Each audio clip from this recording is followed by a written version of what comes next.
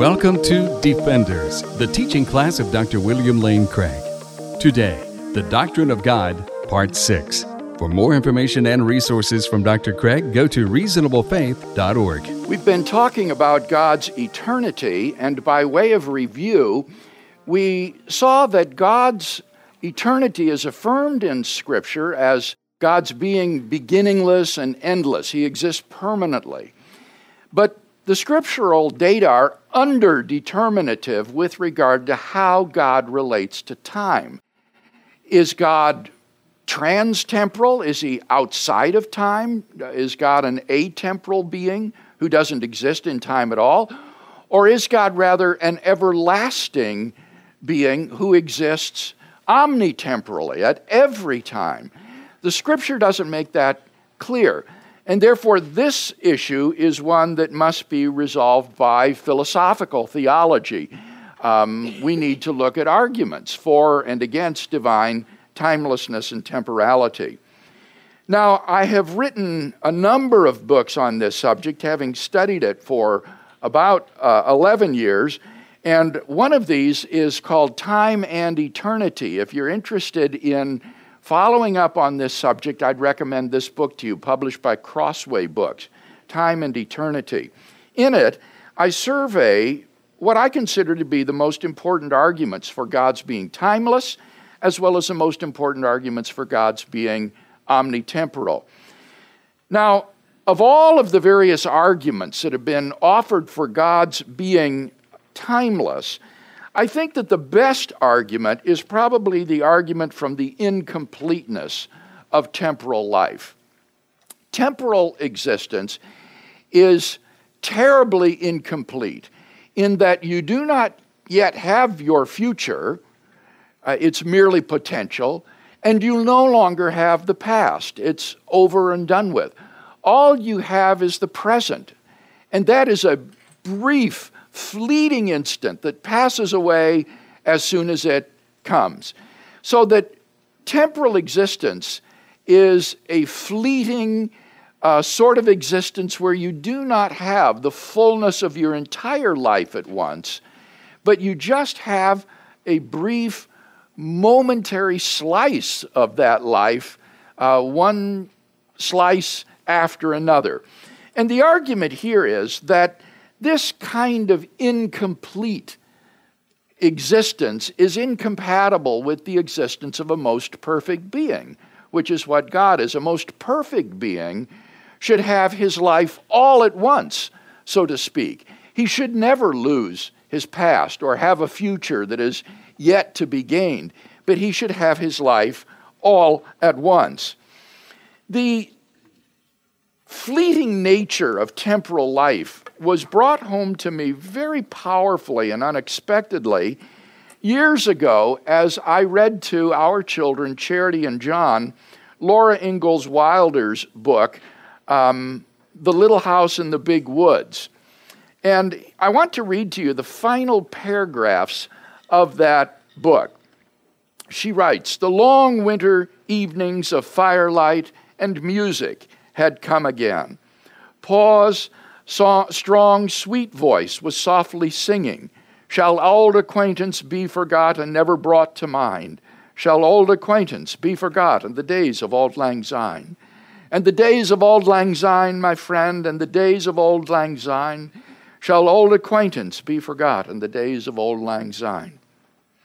When the fiddle had stopped singing, Laura called out softly, "What are days of auld lang syne, Pa?"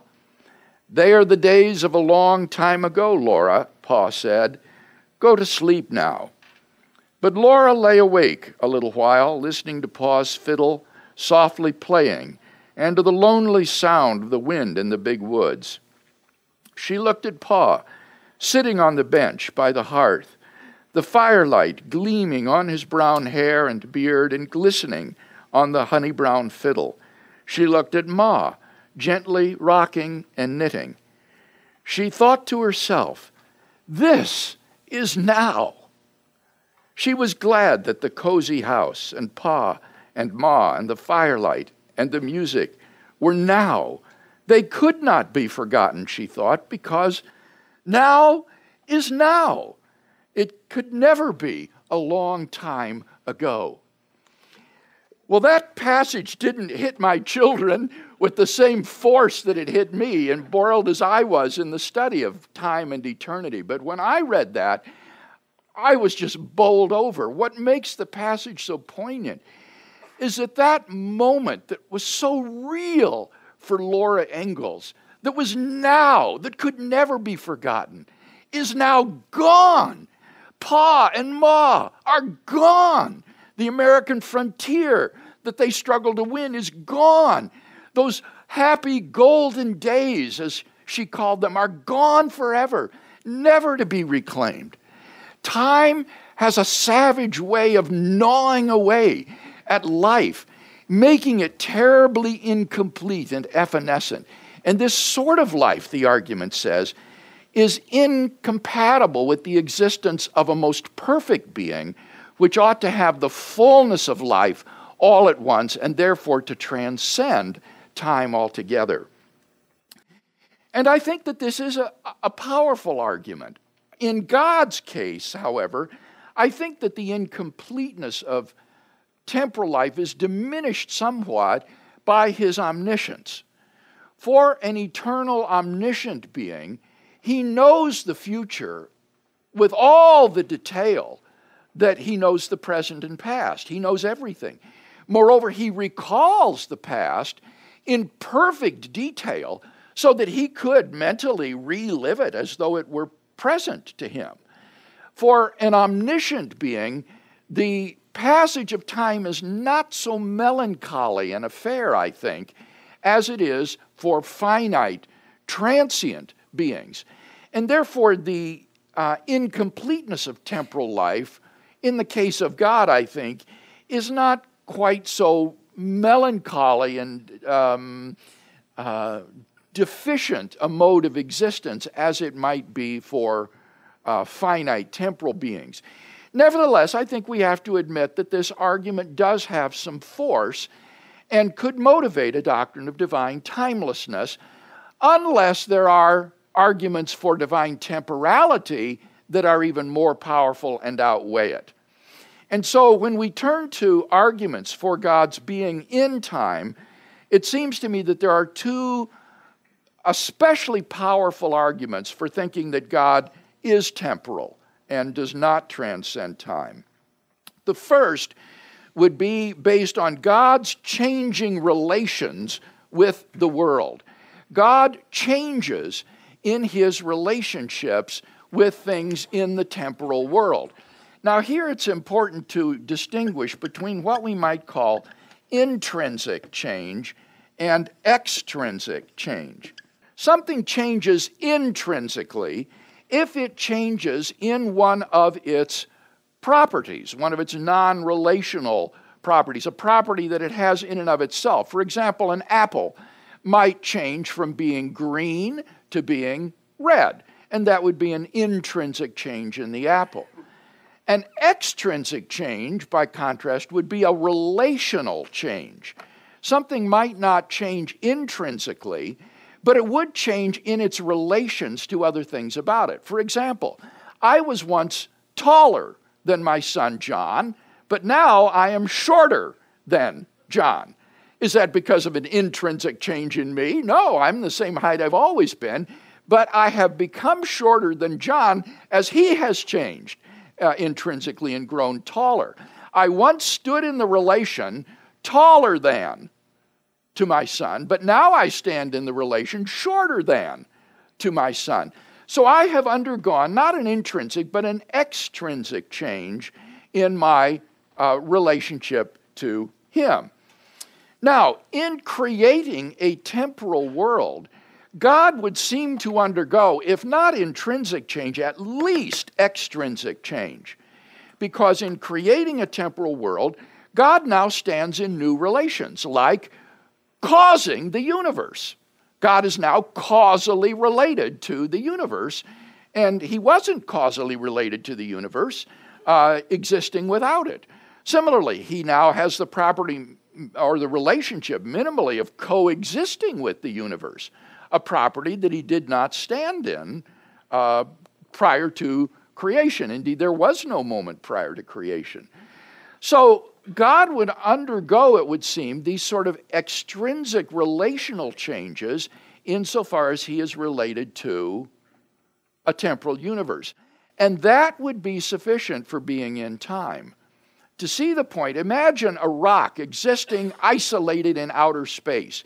And let's suppose this rock is absolutely changeless. It's frozen at absolute zero. Now, I know that's physically impossible, but this is just a thought experiment. Let's imagine this hypothetical rock that is absolutely changeless, isolated in outer space. And then imagine that a meteor whizzes by, and then another meteor whizzes by.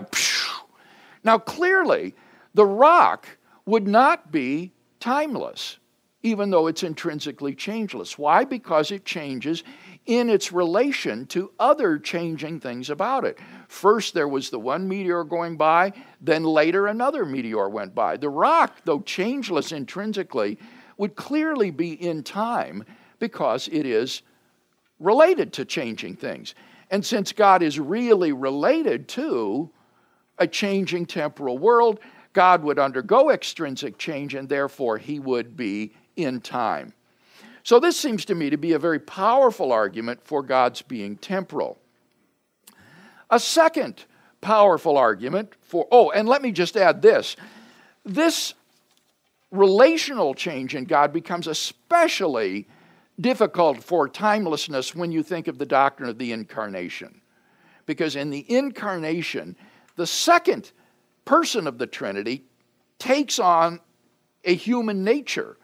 He now is related to this human nature in a way in which he was not before. There clearly seems to be a time at which the second person of the Trinity was not yet related to the human nature that Jesus of Nazareth had. And then there is a time after which he does have a human nature and is related to that human nature, and that would imply that God is therefore in time in virtue of these changing relations, even if he is intrinsically changeless. Even if he's intrinsically changeless, he would still be temporal in view of his changing relationships with temporal things. Now, the second argument in favor of divine temporality would be based upon God's knowledge of tensed facts. God's knowledge of tensed facts. Now, what do I mean by tensed facts? By tensed facts, I mean facts that are related to the past, present, and future. For example, that it is now 3 o'clock. That would be a tensed fact. It was 2:30 a half hour ago. That's a tensed fact. It will be 3:30 a half hour from now. All of these would be tensed facts. And as an omniscient being, God must know all facts. If there are facts about the world of which God is ignorant, then he could not count as omniscient. Now, if there are tensed facts, then it seems to me God would then have to know them because he's omniscient. He knows what time it is now. But if God knows that it is now 3 o'clock, he's obviously located at that moment in time to know that it is now 3 o'clock. If he's located at 2:30, he'll know it is now 2:30. And so there would be change going on constantly in God as these tensed facts change.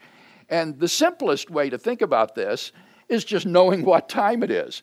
Doesn't God know what time it is in the universe? He knows what time it is now. If God were not in time, he wouldn't know whether now is the era of galaxy formation or the time of life on Earth or the time at which the universe is suffering thermodynamic destruction. He wouldn't know what is now happening in the universe if he is not in time. And so it seems to me, in virtue of his omniscience, God must know tensed facts and therefore must be in time. And this would seem to imply not simply extrinsic, but even intrinsic change in God. Namely, God would be constantly changing in his thought life. He would know it's now 3 o'clock, it's now 3:01, it's now 3:02. There would be a flow in the contents of consciousness in God as he keeps track of what time it is. And far from being an imperfection in God, it seems to me that this kind of knowledge is a perfection in God. It is in virtue of his omniscience that God can't be fooled about what time it is, that he's not frozen into immobility, but that he keeps track of what's happening in the universe and therefore knows what is going on now. So these two arguments, if sound, I think provide very powerful grounds for thinking that God is in time and that therefore they more than counterbalance the argument for divine atemporality based on the incompleteness of temporal life.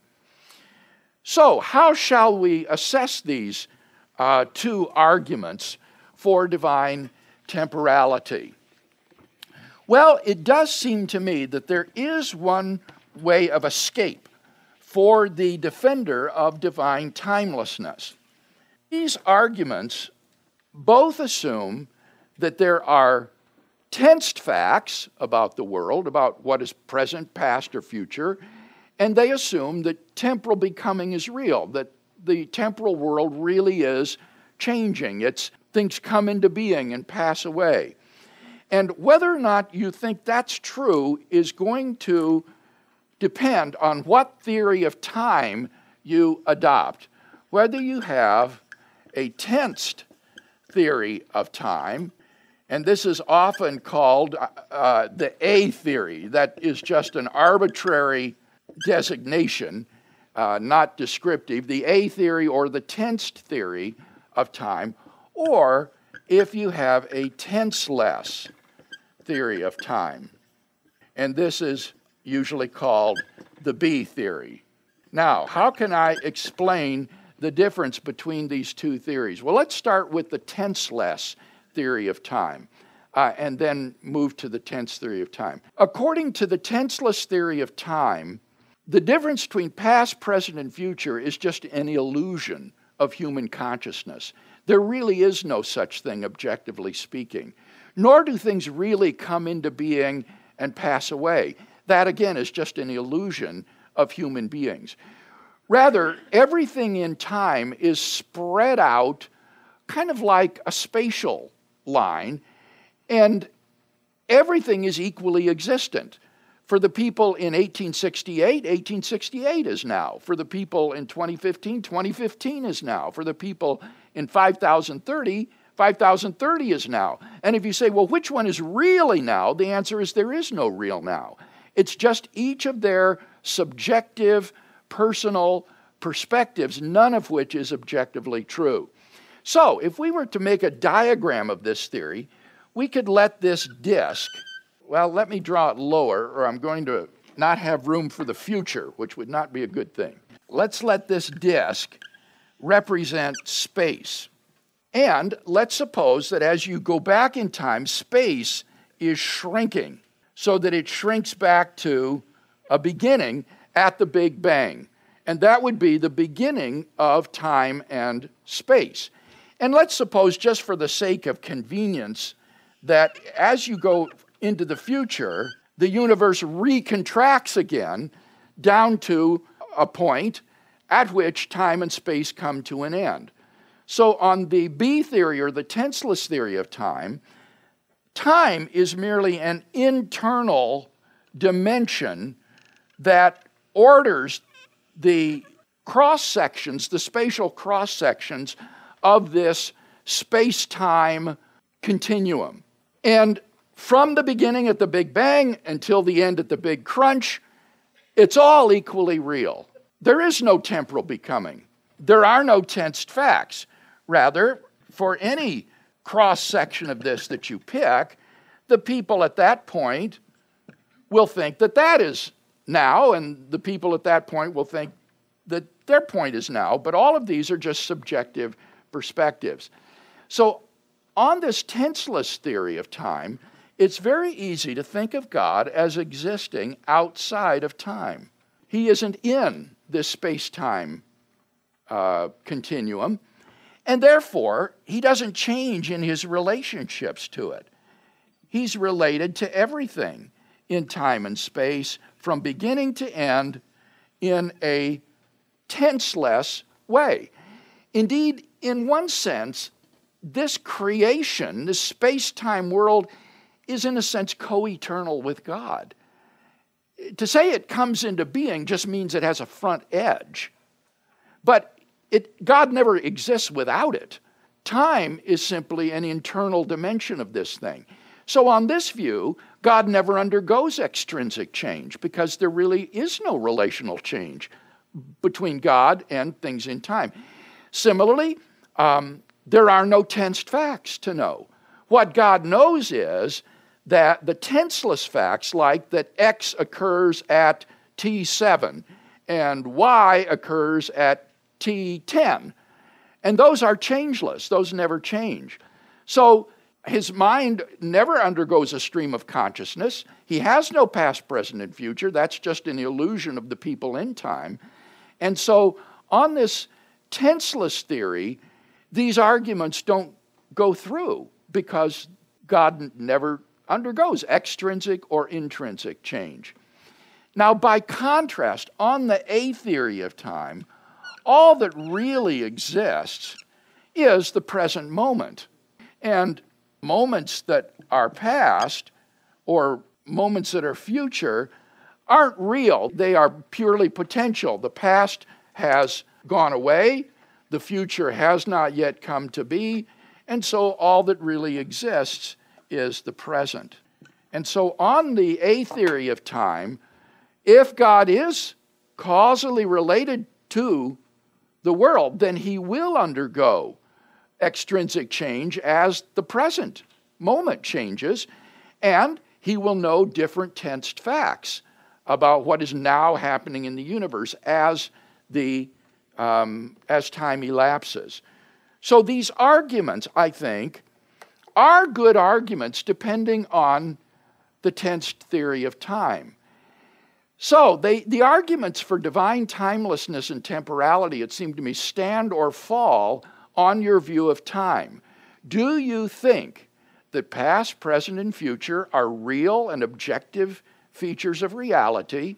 Or do you think that the difference between past, present, and future is just a subjective illusion of human consciousness and that nothing ever really comes to be or passes away? Well, in my book, I weigh the arguments for and against these theories of time. And without trying to go into that this morning, let me simply say that it is universally acknowledged that the A theory or the tense theory is the common sense view of time. This is the layman's view, that things really do come to be and pass away, that there really is a present and that's different than the past and future. And this common sense view is rooted in our experience of temporal becoming as we experience the passage of time and things coming to be and passing away. And I see no reason to deny that experience. It seems to me that we are perfectly rational to go with what our experience tells us, that in fact temporal becoming is objective and that there is a difference between past, present, and future. Moreover, I have a theological objection to the tenseless theory that I would press, and that is, I think it emasculates the doctrine of creation. On this view, as I say, the world is really co-eternal with God. Now, it depends upon God. It is ontologically dependent upon Him. God is independent of the world, but the world is not independent of God. The world depends on God for its existence. Nevertheless, there is no state of affairs in which God exists alone, without the world. To say that God created the universe just means that the universe has a front edge, so to speak, and this whole co-eternal object depends upon God for its existence. And I think that really emasculates the Christian doctrine of creation out of nothing, which says that there is a state of affairs in the actual world which is God existing alone. Nothing is with him. As Isaiah says, who was with me? No one, nothing. And then God speaks the world into being, and the world begins to exist in a tensed way. Moreover, notice that on this view, in a very uncomfortable way, evil is never really vanquished. Evil exists here in the world, and even if later in history God's judgment falls upon evil, evil is never really eradicated. It still exists at those earlier space-time points, but it's never really done away with. What this means is that Christ hangs permanently on the cross. The crucifixion never passes away. Now, certainly there's a resurrection later in the time slices. At a later time slice, Jesus rises from the dead. But the crucifixion never passes away. It's never over with. And to me, that is theologically objectionable. I think we want to say that God abolishes evil, that he does away with evil, that it is vanquished or annihilated. And in order for that to happen, you have to have a tensed theory. It won't happen on the tenseless theory. So for those reasons, in my view, God is in time. And if time had a beginning, I would say that God existing alone without the world is timeless. So I can affirm that he has a kind of timeless existence. But I would say that's a contingent property of God, not an essential property. When he creates the universe, in virtue of his real relations to the temporal world, he becomes temporal. So that God without creation is timeless, but since the moment of creation, he is temporal and in time. All right, any discussion of these arguments? Taewon? With the B theory, it is not hard to imagine or to understand that the Word, God, created that space-time reality with his Word as an author writes a novel. So there is no contradiction as his timelessness and his story. Well, now this is an analogy, actually, that is very often used to illustrate the relationship between a timeless God and a temporal universe. Imagine that this is a novel that is written by God that has an introduction, a first chapter, later chapters, and finally a conclusion. The author stands outside the time of the novel and is external to it, but inside the novel, there is a timeline, there's a storyline, and that is a good illustration of this view. But as I say, on this view, unlike the story of the case with the author in the novel, God never exists without the novel. It's co-eternal with him unless you pull in a hypertime, a kind of second time dimension in which he creates time. And so I think the critique I offered would still stand. All right, another question. Bob? Bill, there are a lot of things that I worry about and try to understand and really wish I could understand. This is not one of them. So with the usual caveats that this seems simple because I am, in fact, simple-minded, how about simplifying it perhaps this way? To us, it's the A theory. That's all we have. To God, it's either the A or the B, whichever one he wants. And you can have the B theory. In other words, I believe everything exists equally, but you got to be God to experience it. He can go back in the past, he can go back in the future and make it exactly the way it is. Now you say, well, that's not real, though. Well, what is real? I mean, it's as real as I am. I mean, he made me. It's real if he says it's real. Your argument about sin never being done away with, I don't see that would, it just depends on where God wants to be at the time. If he wants to step into our dimension, he knows that sin is going to be done away with. He has plans to do that. And if he just chooses not to exist or step into the time frame where sin was prevalent, but Christ is not going to be on the cross forever. I mean, God can go back to that time, but he can similarly go back to the much more plentiful times in which Christ was not on the cross. Well, I think, Bob, in the view you're describing, it really is a B theory, But our experience of time is an illusion. It's not objective. It's not the way it really is. We think that the crucifixion is over with, but it's just as real as the present moment. And whether God steps in and out of this wouldn't be relevant. The fact is, if you have a tenseless metaphysic of the way time is, those things are all equally real, regardless of our experience, which certainly is changing. Well, we're out of time, and I want to give you in a practical sense, want to give you the opportunity to get away for lunch, but let's just close with this benediction, and then the next time we meet, we can continue our discussion. Finally, brethren, mend your ways, heed my appeal, agree with one another, live in peace, and the God of love and peace will be with you. The grace of the Lord Jesus Christ and the love of God and the fellowship of the Holy Spirit be with us all. Amen. The copyright for the content of this recording is held by Dr. William Lane Craig. For more, go to reasonablefaith.org.